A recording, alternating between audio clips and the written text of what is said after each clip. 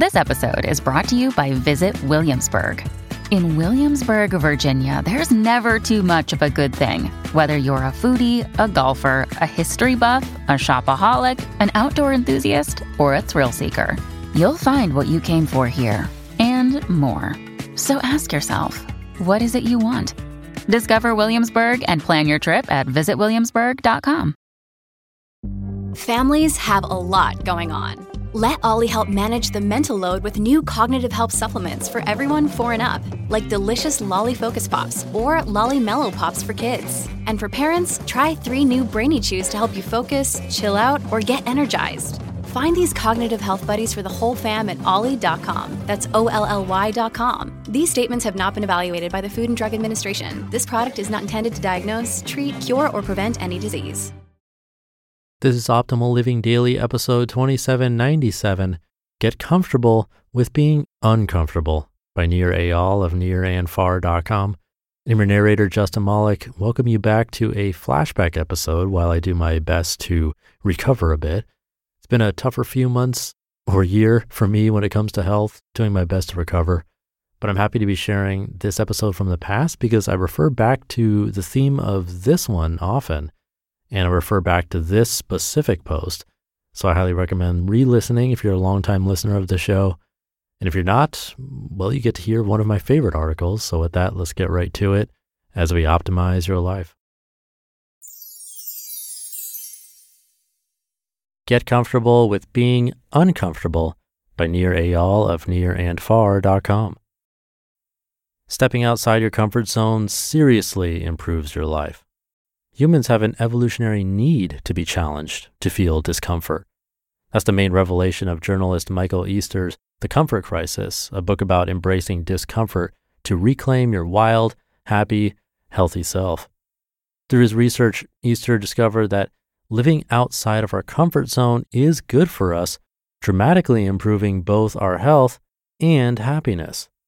We may not enjoy whatever discomfort we expose ourselves to in the moment, be it a physical, mental, or spiritual hardship, but doing so is key to personal growth and even just plain contentment.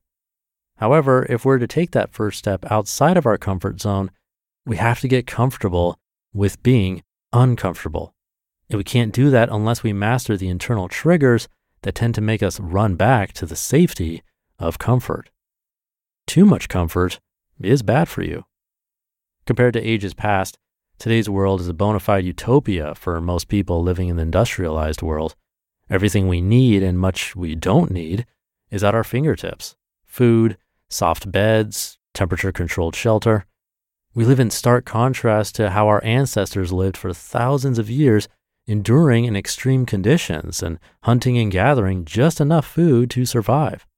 Those thousands of years of struggle imbued us with evolutionary traits that helped us to survive then, but as Easter argues, make us ill-suited for the world of comfort that's come to be over the past 100 years. As I write in my book, Indistractable, humans are wired to escape pain and thus seek comfort. Through human history, this trait helped us to survive, pushing us to escape cold, stress, and hunger by constantly pursuing warmth, safety, and food. Yet our instinct to default to comfort works against us in a largely comfortable world, Easter points out. It causes us to miss out on profound human experiences. We need to now seek discomfort to find the right balance. When helicopter parenting started in the 1990s, it marked the beginning of not letting children outside to play unsupervised. They could get hurt or kidnapped. But studies show that helicopter parenting induces anxiety in kids and makes them more prone to anxiety and depression as adults. Children need the essential psychological nutrient of autonomy to learn how to play with others without an adult moderating, for example, to acclimate to operating outside the comfort zone of their parents' watchful eye. Another reason humans aren't fit for routine comfort? We get bored. An evolutionary characteristic called hedonic adaptation makes humans adjust and adapt to any situation, so we have to always look out for new things to be satisfied.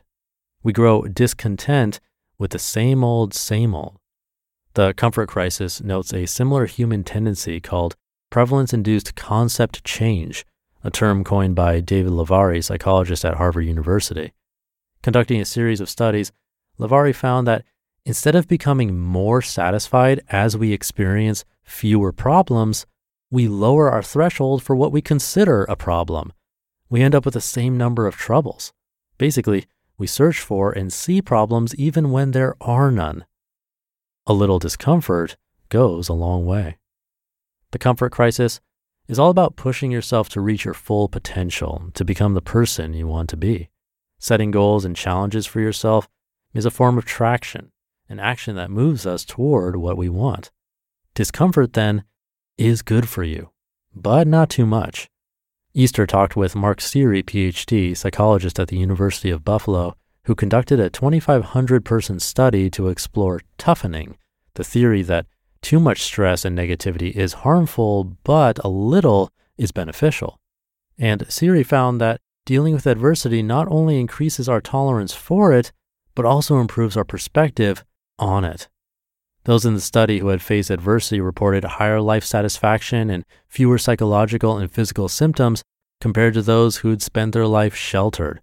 They also had a more optimistic outlook on obstacles, viewing them as an exciting opportunity rather than with dread.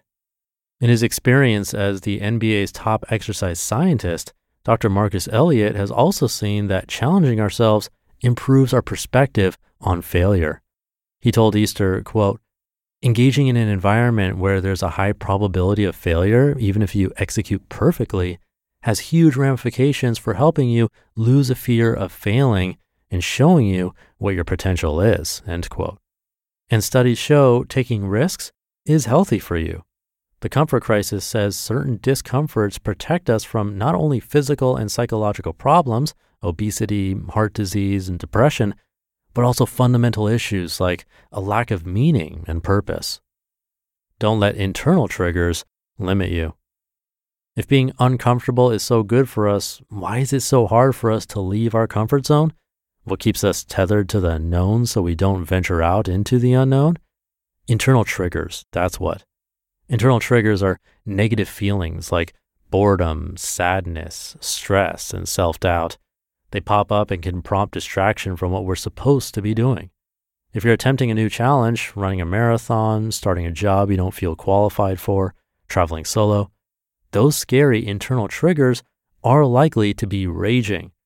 Rather than letting them derail your grand plan to live out your values and become the person you want to be, you have to master them. How we deal with uncomfortable internal triggers determines whether we pursue healthful acts of traction or self-defeating distraction. Mastering internal triggers is the first step in learning how to step outside of your comfort zone in order to achieve your goals. So here are 4 steps you can take to disarm internal triggers as you strive to overcome your next challenge. Step 1, look for the discomfort that precedes the distraction, homing in on the internal trigger. Step 2, write down the internal trigger. Step 3, explore the negative sensation with curiosity instead of contempt. And step 4, beware of liminal moments. By opening ourselves up to discomfort and diffusing the internal triggers holding us back, we can evolve into our ideal selves. You just listened to the post titled "Get Comfortable with Being Uncomfortable" by Nir Eyal of nirandfar.com. When you need mealtime inspiration, it's worth shopping Kroger, where you'll find over 30,000 mouth-watering choices that excite your inner foodie. And no matter what tasty choice you make, you'll enjoy our everyday low prices, plus extra ways to save, like digital coupons worth over $600 each week. You can also save up to $1 off per gallon at the pump with fuel points. More savings and more inspiring flavors make shopping Kroger worth it every time. Kroger, fresh for everyone. Fuel restrictions apply. This episode is brought to you by Shopify. Whether you're selling a little or a lot, Shopify helps you do your thing, however you cha-ching. From the launch your online shop stage, all the way to the we just hit 1 million orders stage. No matter what stage you're in, Shopify's there to help you grow. Sign up for a $1 per month trial period at shopify.com/special offer, all lowercase.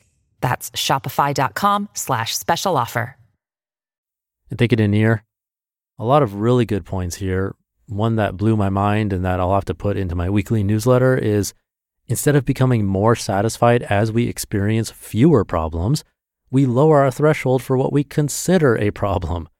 This is so sad, but so true. I've talked about this on the show before. I know with certainty that my life is overall in a better place than it was like 10 years ago. 10 years ago, I was working in a cubicle. I didn't hate my job, but I wasn't doing what I truly would have liked to do. I love entrepreneurship, but I was working for someone else. And most of my time was spent in work or work-related activities, like driving to work, eating lunch at my desk, staring at numbers. Again, I didn't hate it, but not at all what I'd want to do for 20 years, or even 10 or 5 for that matter. Yet, with all that said, my average mood was probably a 5 out of 10. And now, I actually work for myself. I work from home. I really do enjoy reading articles to you. I love the emails that you send to me. What's my average mood today? Probably a 5. That might sound crazy, but it's just how things tend to go. And it's the reason minimalism is such a massive part of this show. All the authors who talk about it are also communicating this same idea. Yes, you get a quick boost of happiness when buying the new car, but a few months down the road, no pun intended, it's normal, and we're looking for that rush of happiness again with something else.